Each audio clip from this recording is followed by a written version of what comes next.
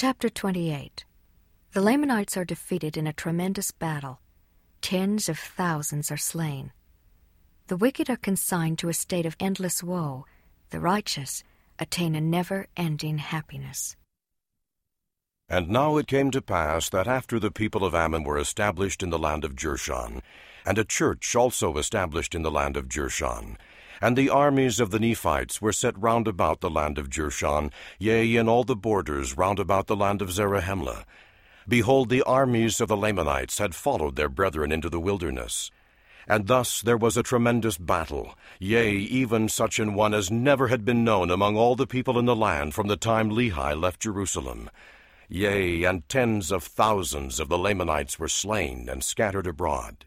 Yea, and also there was a tremendous slaughter among the people of Nephi.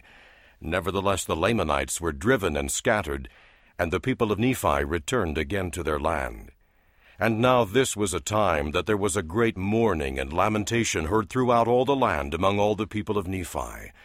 Yea, the cry of widows mourning for their husbands, and also of fathers mourning for their sons, and the daughter for the brother, yea, the brother for the father, and thus the cry of mourning was heard among all of them, mourning for their kindred who had been slain.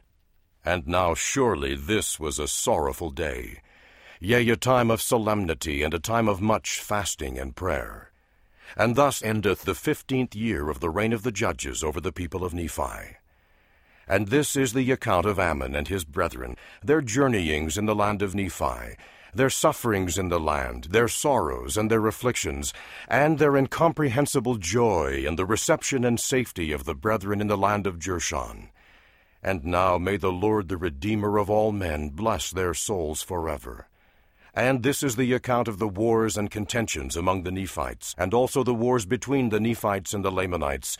And the 15th year of the reign of the judges is ended. And from the 1st year to the 15th has brought to pass the destruction of many thousand lives. Yea, it has brought to pass an awful scene of bloodshed.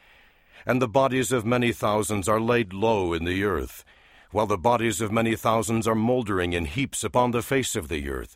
Yea, and many thousands are mourning for the loss of their kindred, because they have reason to fear, according to the promises of the Lord, that they are consigned to a state of endless woe. While many thousands of others truly mourn for the loss of their kindred, yet they rejoice and exult in the hope, and even know, according to the promises of the Lord, that they are raised to dwell at the right hand of God in a state of never-ending happiness.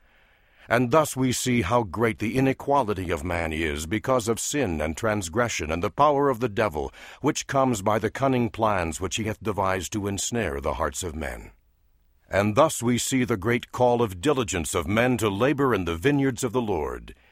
And thus we see the great reason of sorrow, and also of rejoicing, sorrow because of death and destruction among men, and joy because of the light of Christ unto life.